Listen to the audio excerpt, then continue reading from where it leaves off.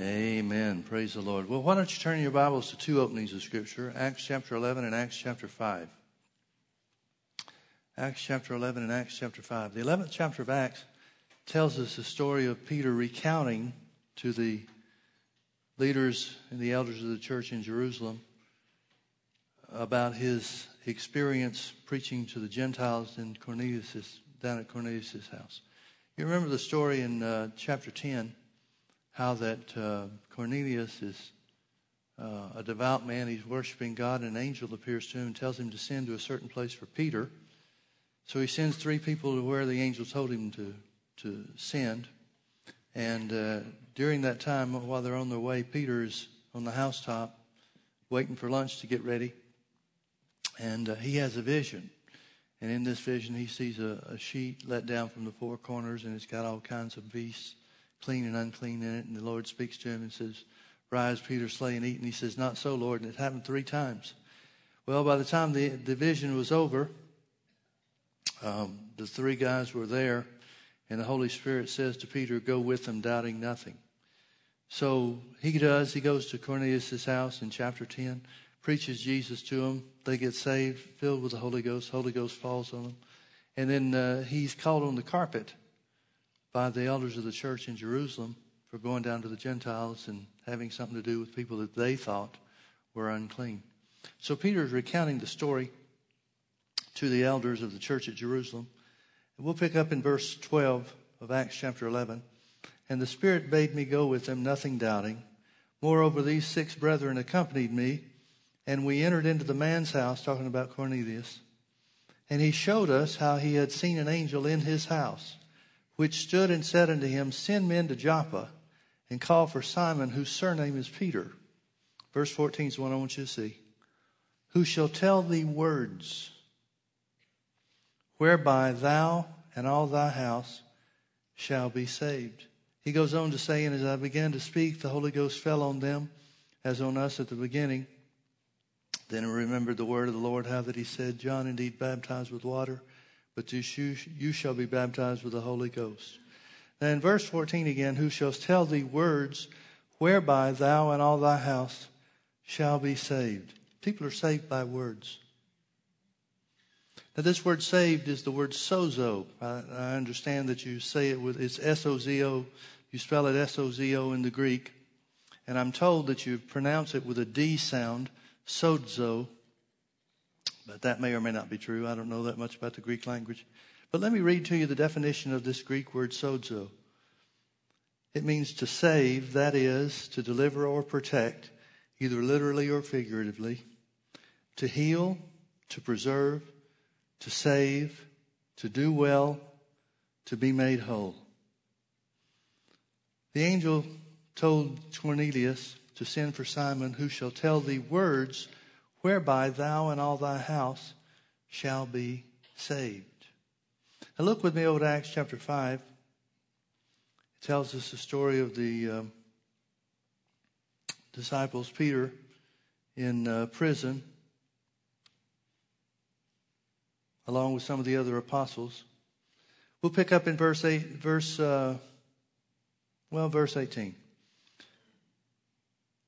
They laid their hands, talking about the high priest, laid their hands on the apostles and put them in the common prison. But the angel of the Lord by night opened the prison doors and brought them forth and said, "Go stand and speak in the temple to the people all the words of this life." Notice that phrase, the words of this life. Now the word life is the word zoe. It's always used when it's talking about the life of God. It's the word Jesus used in John 3:16 where it says, "For God so loved the world that he gave his only begotten Son, that whosoever believeth in him should not perish but should have everlasting life." Zoe. It's the same word Jesus used in John 10:10 where he said, "The thief cometh not but for to kill, to steal, and to destroy. But I am come that you might have life," Zoe, "and that you might have it more abundantly." Notice what the angel said to Peter. He said, "Go speak in the temple all the words of this life." People are saved by words. We see that that's not the only thing that words will do, because in Acts chapter 10 and in Peter recounting the story in Acts chapter 11, they were also filled with the Holy Ghost at the same time by hearing the same words. So we could say that without fear of contradiction, that people are saved by words. People are filled with the Holy Ghost by words. In fact, the angel said that words are the key to the whole of the life of God, the abundant life that Jesus came to bring us. Now turn with me over to Romans chapter 10. Paul speaking to this very subject. We'll start reading in verse 8.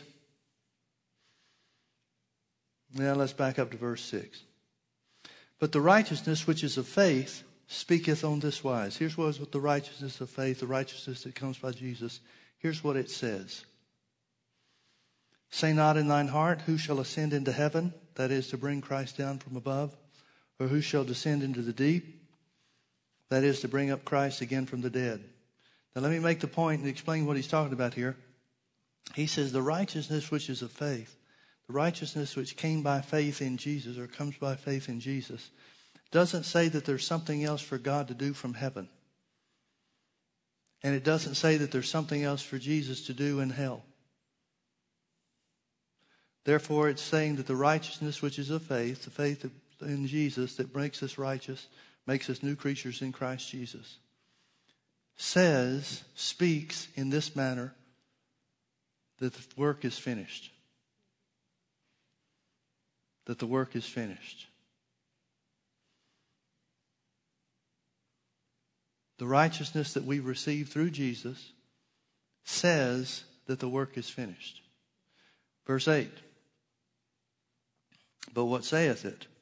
He's just explained what the righteousness which is of faith doesn't say. Well, what does it say then? But what saith it? The word is nigh thee, near thee, even in thy mouth and in thy heart. That is the word of faith which we preach. That if thou shalt confess, here's what the word of faith in your heart and your mouth looks like. That if thou shalt confess with thy mouth the Lord Jesus, and believe in thine heart that God has raised him from the dead, thou shalt be saved.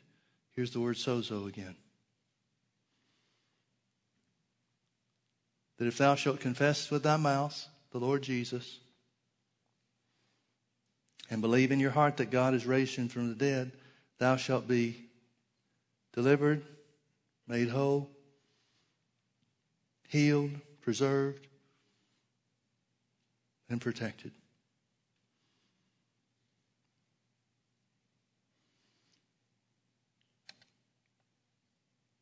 For with the heart, verse 10, man believes unto righteousness, and with the mouth confession is made unto salvation. Now this word salvation is a little bit different. It's the word soteria in the Greek. And it's, well,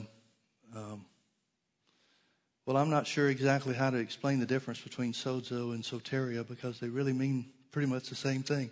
Let me define the word soteria. You can see Paul hasn't changed subjects, so he's using these words almost interchangeably. It means to rescue or to be safe, physically or morally, to deliver, health, salvation, save, or saving. So you can see that Paul's talking about the same thing even though he uses a different word. For with the heart man believes unto righteousness, and with the mouth confession is made unto deliverance, protection, healing, and protection. Or whatever else, other words I left out. For the scripture saith, whosoever believeth on him shall not be ashamed.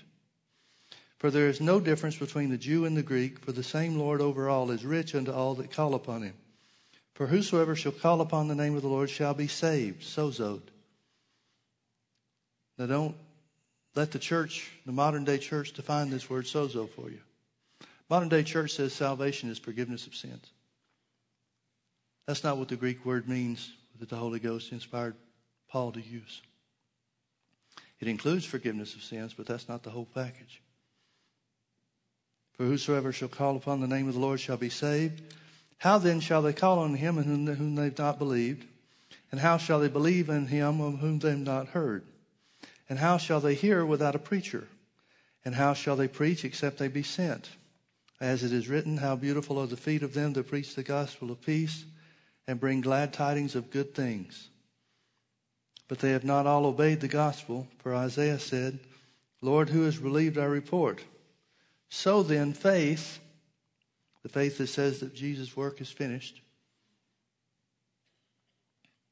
So then faith cometh by hearing, and hearing by the word of God.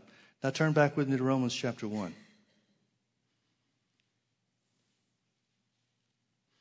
Verse 16, Paul said, For I am not ashamed of the gospel of Christ, for it is the power of God unto salvation. Here's the word soteria, which has basically the same meaning as the word sozo, but maybe it's a difference in the way the tenses are used. I'm not sure.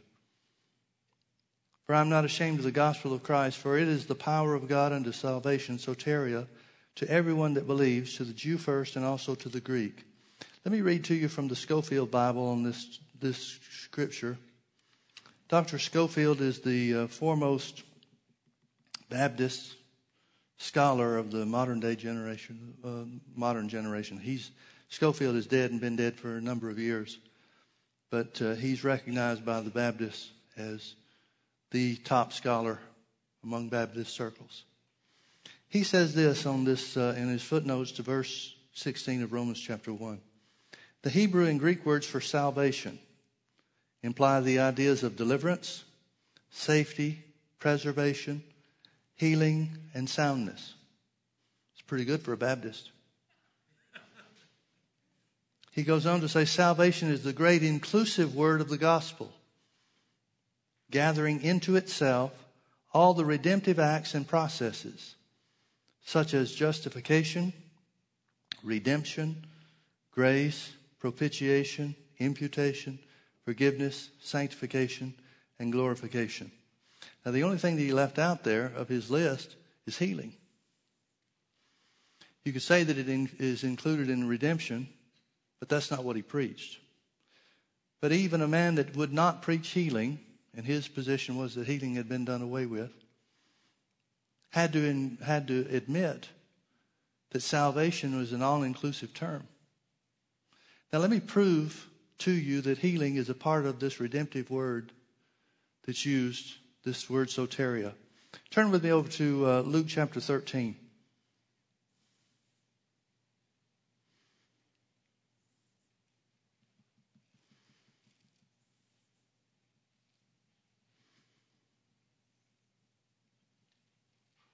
Luke chapter 13. Where do we want to start? I don't want to read a whole lot about this. Verse 10. And he was teaching in one of the synagogues on the Sabbath, and behold, there was a woman which had a spirit of infirmity 18 years, and was bowed together, and could in no wise lift up herself. And when Jesus saw her, he called her to him, and said unto her, Woman, thou art loosed from thine infirmity. Now this word loosed in the Greek is the word apulio, and it literally means to free fully, to relieve, release, dismiss, pardon, depart, dismiss, forgive, and so forth. It's the root word for the word redemption. It could very easily and accurately be translated, Woman, thou art redeemed from thine infirmity. Woman, thou art redeemed from thine infirmity. Now let me ask you a question. How could Jesus say the woman was redeemed when he hadn't shed his blood yet?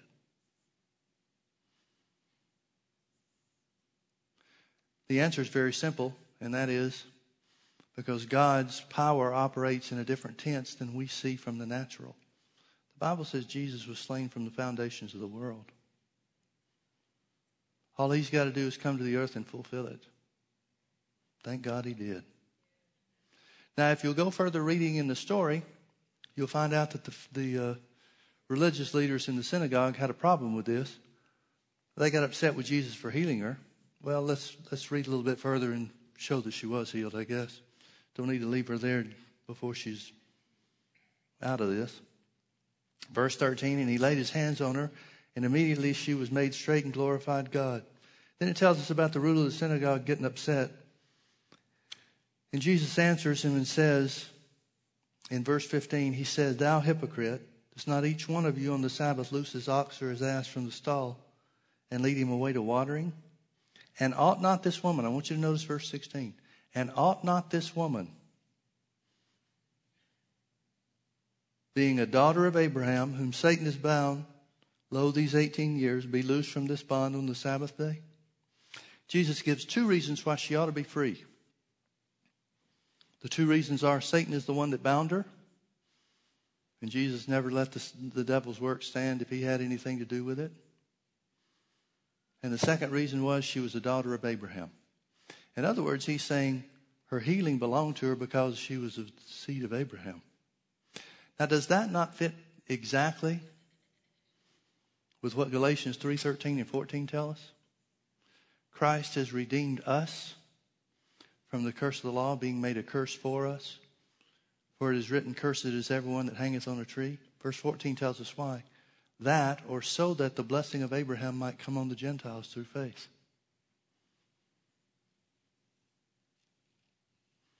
So that the blessing of Abraham would come on the Gentiles. In other words, Jesus said that healing belongs to her because she's a daughter of Abraham. And Galatians 3:13 and 14 tell us that Christ redeemed us from the curse of the law, including the curse of sickness, because healing is a part of the blessing of Abraham. He wants to come on you and me. So when Paul says, I'm not ashamed of the gospel of Christ, for it's the power of God unto salvation, we would have to include from Jesus' own actions, as well as what the Holy Ghost described concerning the work of Jesus on the cross. We'd have to say that part of the redemptive work that is included in this all-inclusive word, salvation, is healing as well. Now I want you to look with me to Acts chapter 14.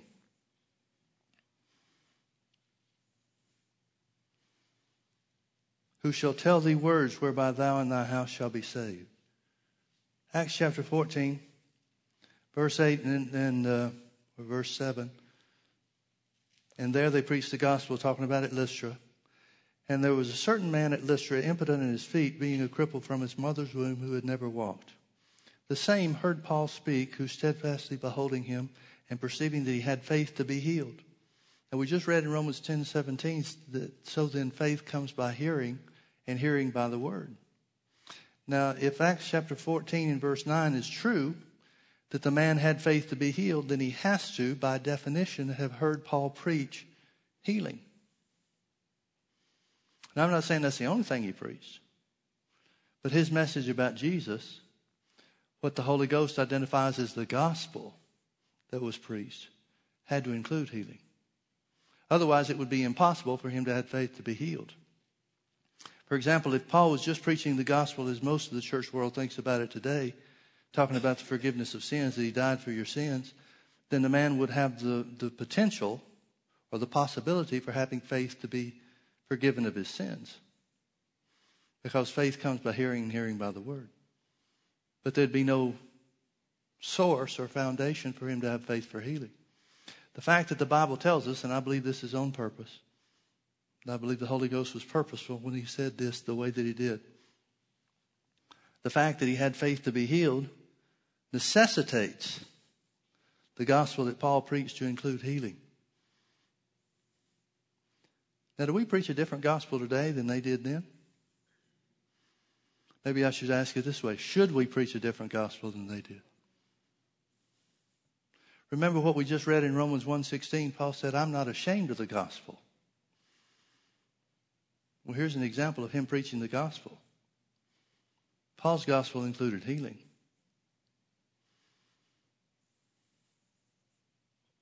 This is the gospel that Paul said that he didn't receive by man, nor was he taught it by any man, but he received by revelation of the Lord himself.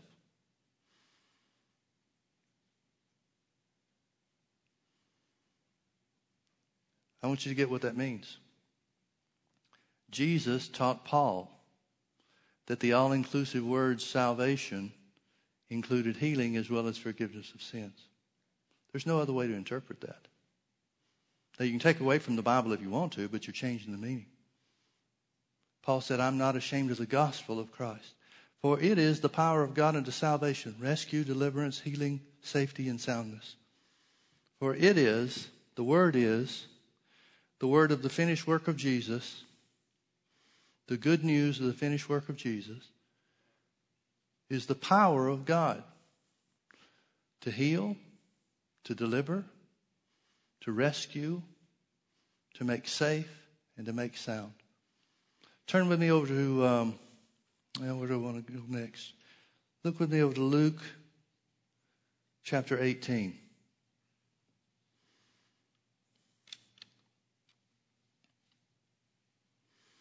We'll start reading in verse 35. And it came to pass that he was come nigh unto Jericho. A certain blind man sat by the wayside begging. And hearing the multitude pass by, he asked what it meant. And they told him that Jesus of Nazareth passed by. And he cried, saying, Jesus, thou son of David. That's a messianic term. That always got his attention. Jesus, thou son of David, have mercy on me.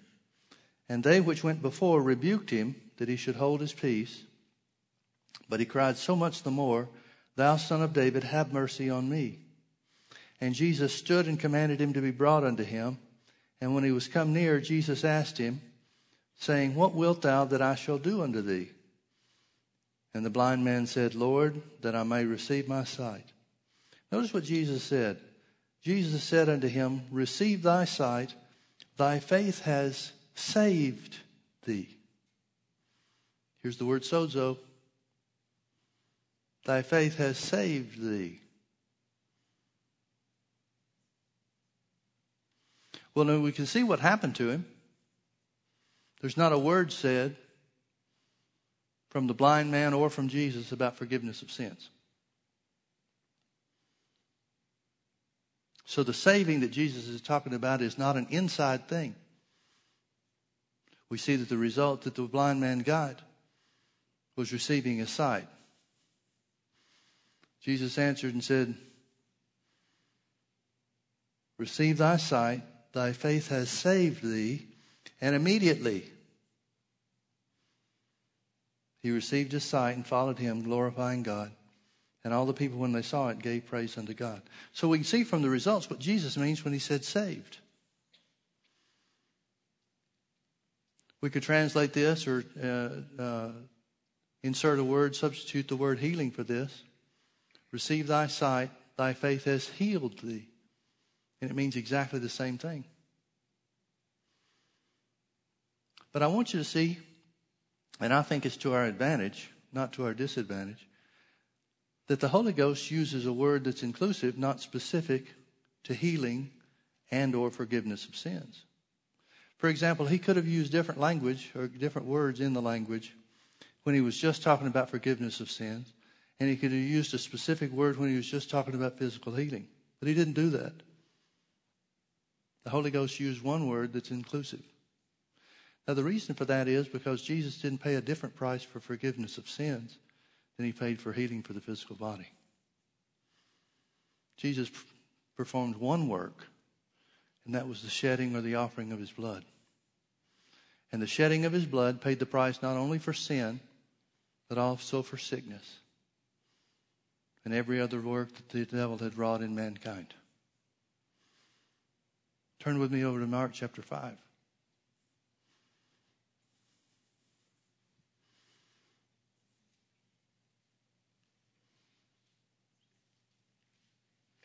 Mark chapter 5.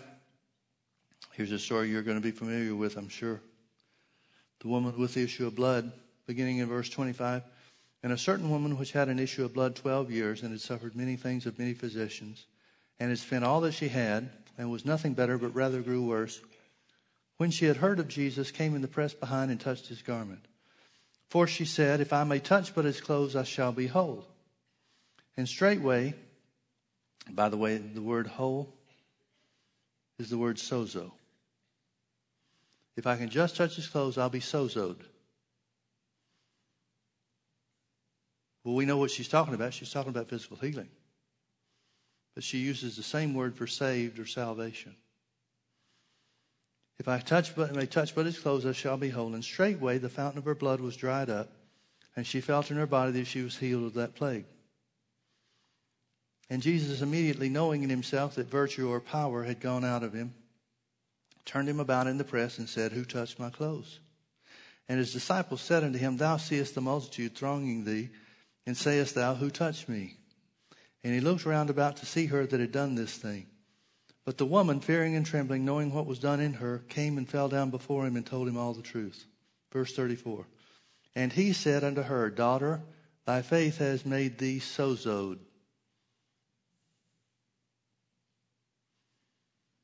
Clearly we see he's talking about physical healing. Thy faith has made thee whole. Thy faith has sozoed thee.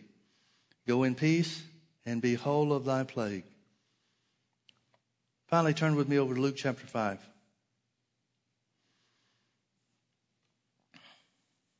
Who shall tell thee words whereby thou and thy house shall be saved? Go stand in the temple and speak all the words of this life. Zoe. People are saved by the hearing and the speaking of words. People are healed by the hearing and the speaking of words. People are filled by the Holy Ghost, with the Holy Ghost, by the hearing and speaking of words. Words are the means whereby God's power brings forgiveness of sins and healing for the physical body. Verse 17, Luke chapter 5. And it came to pass on a certain day that as he was teaching, there were Pharisees and doctors of the law sitting by, which were come out of every town of Galilee and Judea and Jerusalem, and the power of the Lord was present to heal them. And behold, men brought in a bed a man which was taken with palsy, and they sought means to bring him in and to lay him before him.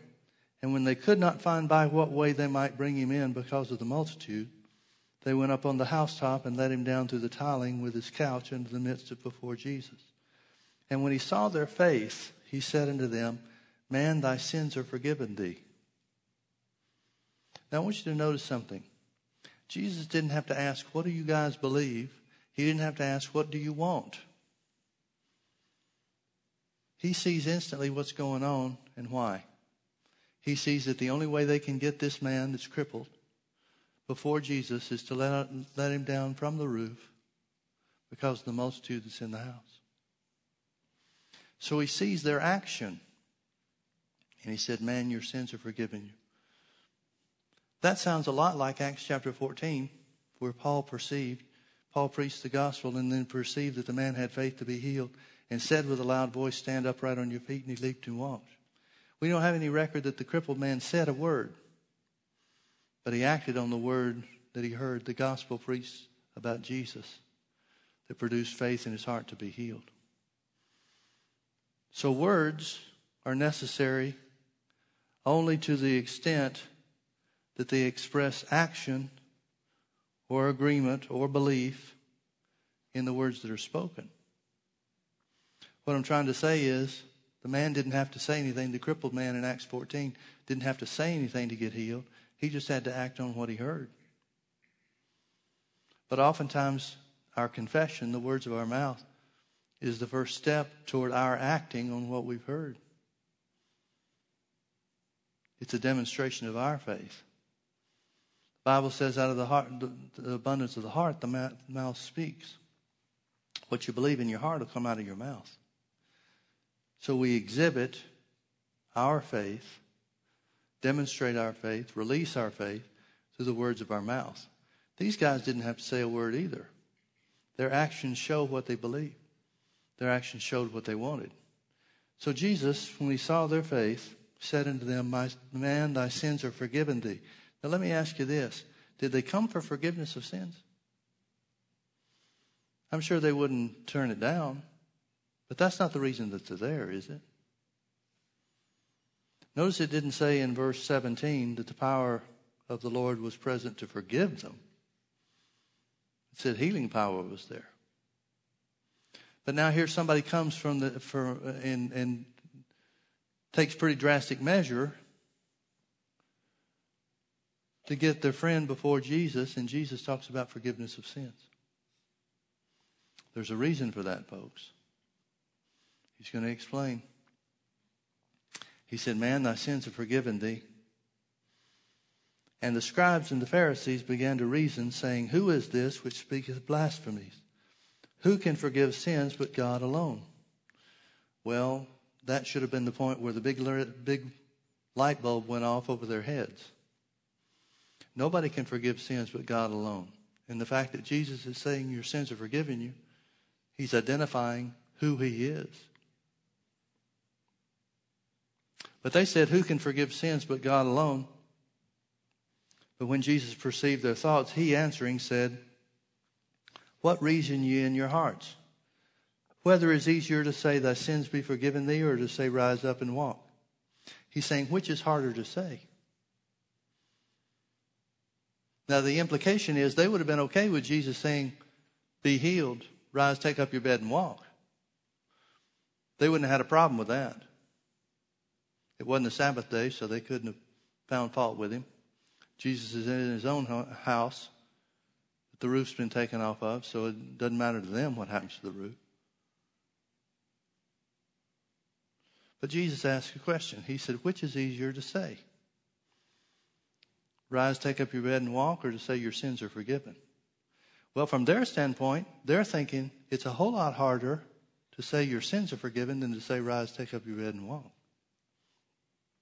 Because they believed that others, not just God,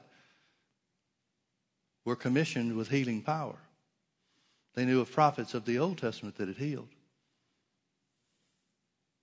But you start talking about the forgiveness of sins, that's God's and God's alone.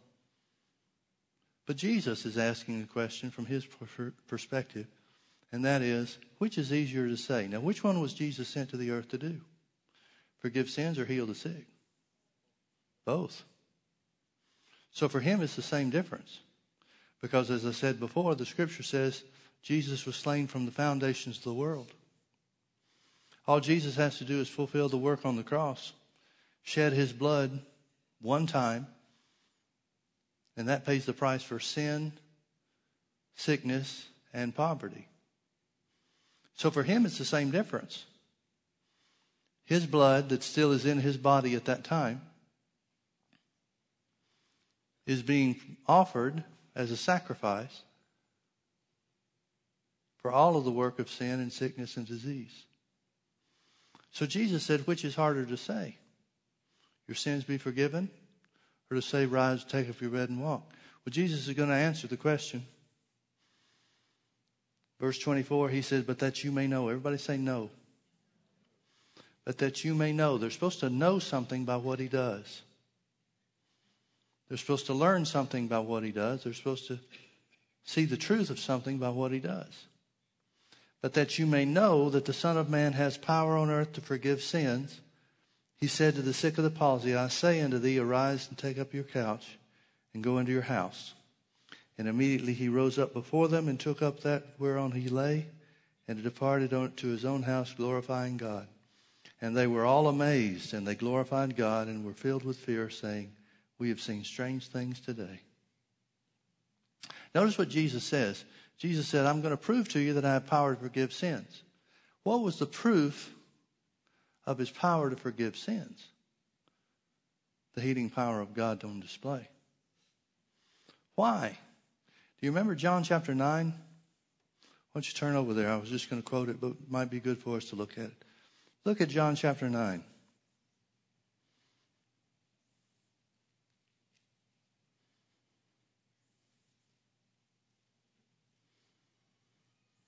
I'm all over the board tonight. Verse 1, as Jesus passed by, he saw a man which was born blind from his birth. And his disciples asked him, saying, Master, who did sin, this man or his parents, that he was born blind? Notice what they know. They know that sickness is the result of sin. What they don't know is whose sin caused it. But they know sin caused it. So their question is very simple. Whose sin caused this man to be born blind? Was it the man himself? Which would imply he had to sin in the womb. Or was it his parents that did something wrong along the way that caused their son to be born blind? Jesus answers the question. He said, neither has this man sinned nor his parents, but that the works of God should be made manifest in him. I must work the works of him that sent me while it is day. The night cometh when no man can work. As long as I'm in the world, I'm the light of the world. Now, you know, I hope that the original transcript, the original text of the New Testament was in Greek. And the Greek language had no punctuation nor capitalization. Actually, it was what we would consider to be all caps, but without punctuation. It wasn't written in chapter and verse. The translators divided into chapter and verse for reference sake. And they also added the punctuation. Now, any translation, every translation, is dependent on two things. It's dependent on the translator's knowledge of the language that they're translating from and their understanding of God. Because there are different ways that you could paraphrase or punctuate, I should say, these verses. They come up with different meanings. For example, the King James says that Jesus answered, "Neither has this man sinned nor his parents, but that the works of God should be made manifest in him." Then they put a period. It sounds like the way they translated it, that Jesus is saying the reason this man was born blind wasn't his fault, wasn't his parents' fault. It was so that I could have somebody to heal when I came walking down the road at this point in time in my ministry. God needed a blind man to heal, so he made him blind. But let me suggest a different punctuation. One that's consistent with the rest of the Bible. Neither has this man sinned nor his parents, period. That was their question. Who sinned? The man or his parents? Jesus answered, "Neither has this man sinned nor his parents, period." Then he brings out another thought. He said, "But that the works of God should be made manifest in him, I must work the works of him that sent me." Now let me prove it to you from what we know of the Scripture. Jesus said that he always did the will of his Father, right? So if God made him sick and Jesus healed him, he's working contrary to the will of God. There's no two ways about that, folks. If God made him sick or blind, then it's because God wanted him to be blind. Well, God never changes. If God ever wanted this man to be blind, then God always wanted this man to be blind.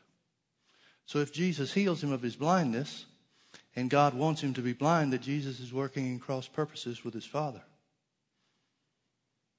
That has to be true, does it not? Well, we see the works of Jesus is that he heals the man, removes the blindness from his flesh. What does that mean? Well, if he's working in concert with God, doing the will of God, then it means that God never wanted the man to be healed, to be sick to begin with, to be blind in the first place. So he says, here's his answer, "Neither has this man sinned nor his parents, period." Then he talks about the works of God. "But that the works of God should be made manifest in him, comma, I must work the works of him that sent me while it is day. The night cometh when no man can work." There's a time coming when I'm not going to be able to do this. He's talking about when he went to the cross. He's not talking about after the cross. He's talking about the period of time when the Spirit of God left him and he died spiritually. He offered his life as a sacrifice. "As long as I am in the world, I am the light of the world." When he had thus spoken, he spat on the ground and made clay of the spittle, and he anointed the eyes of the blind men with the clay, and said unto him, "Go wash in the pool of Siloam," which is by interpretation sent. And he went his way therefore and washed and came seeing. Now the reason that we looked at this story is because of the scripture that we were looking at over in Luke chapter 5, where Jesus said, "But that you may know that the Son of Man has power on earth to forgive sins," he said to the sick of the palsy, "Arise, take up your bed and walk." Arise, take up your bed and walk. In other words, he's proving by the display of his healing power that the power of sin is broken when the healing power of God is on display. They knew, even the disciples knew. If the disciples knew, the Pharisees certainly knew that sickness is the result of sin. The disciples' question is, whose sin was it? Well, it was neither the parents nor the son, the man himself. Well, then whose sin caused it? Adam's. Romans 5:12 says, "Wherefore by one man's sin, death entered the world, sin entered the world, and death by sin." Sickness is the result of death which entered the world by sin. So it's Adam's sin that brought sickness upon mankind. So when the disciples asked and said they're right in their understanding that sin caused sickness, but they think it's a personal issue, Jesus said, not so. But I was sent to do the work of God, to undo the power and the bondage that sin brought upon mankind through sickness.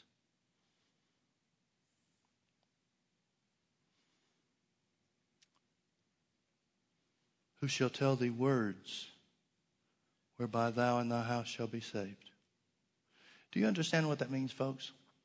That means the understanding that we gain through the truth of the Word unlocks and unleashes the healing power of God to affect our bodies. The scripture in Proverbs chapter 12 and it's Proverbs chapter 16 and verse 12, I believe it is. Well, it's in Proverbs somewhere. I'm not sure. I've got the references mixed up, but it says this. It says,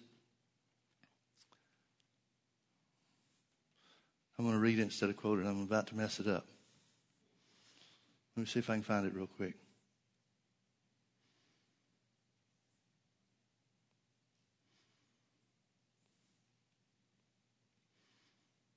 It's Proverbs 12:18.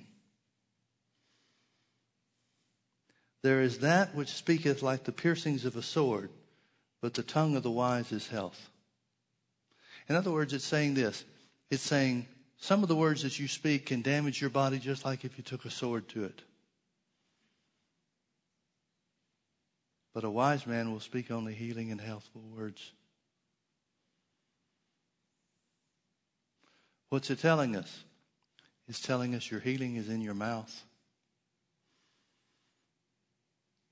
Who shall tell thee words whereby thou and thy house shall be saved?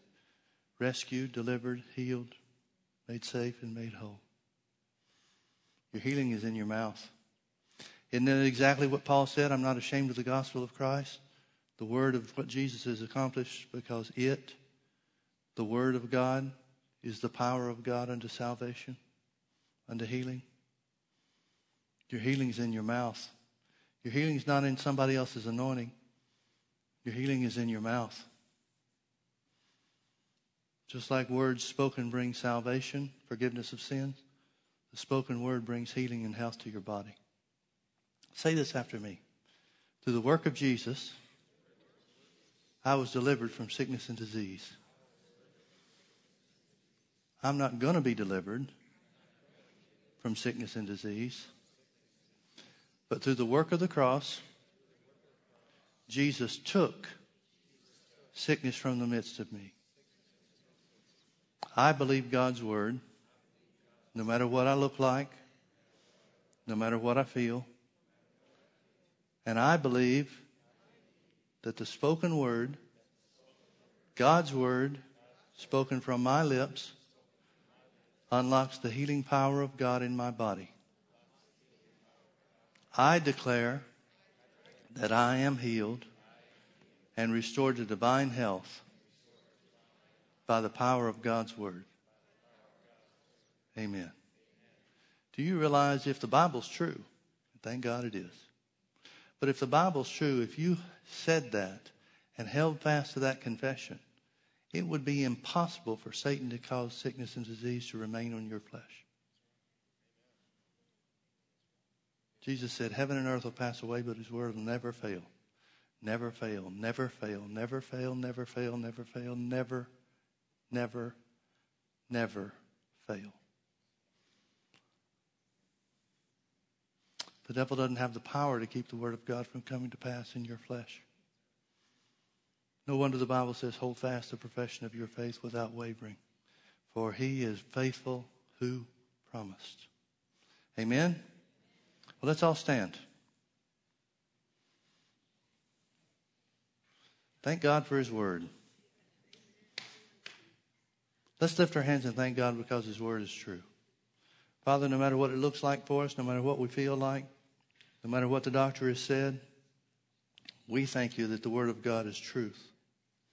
We thank you that the word of God, because it is true, changes the circumstances in our flesh. We declare that we're healed by the stripes of Jesus. Thank you, thank you, thank you, Father. It's so good to be healed. It's so good to be healed. We thank you for restoring our health, restoring the joy of our salvation, restoring our youth, Father. Even as your word says, as our days are, so shall our strength be. Thank you, Lord, that the word of God is working in us, restoring our youth, satisfying our mouth with good things so that our youth is renewed like the eagles. Thank you, Father, we'll have the strength in our old age, even as it was when we were young, according to your word. Thank you, Father, that the word of God is true and it's changing the situation in our bodies. In Jesus' name.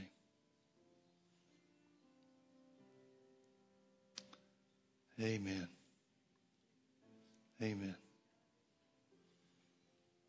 Amen. The Old Testament promise was if we walked in his statutes and kept his commandments, he would take sickness away from the midst of them. That's not the promise for us. By the work on the cross, he has taken sickness from the midst of us. There's nothing left to be done. It's already done.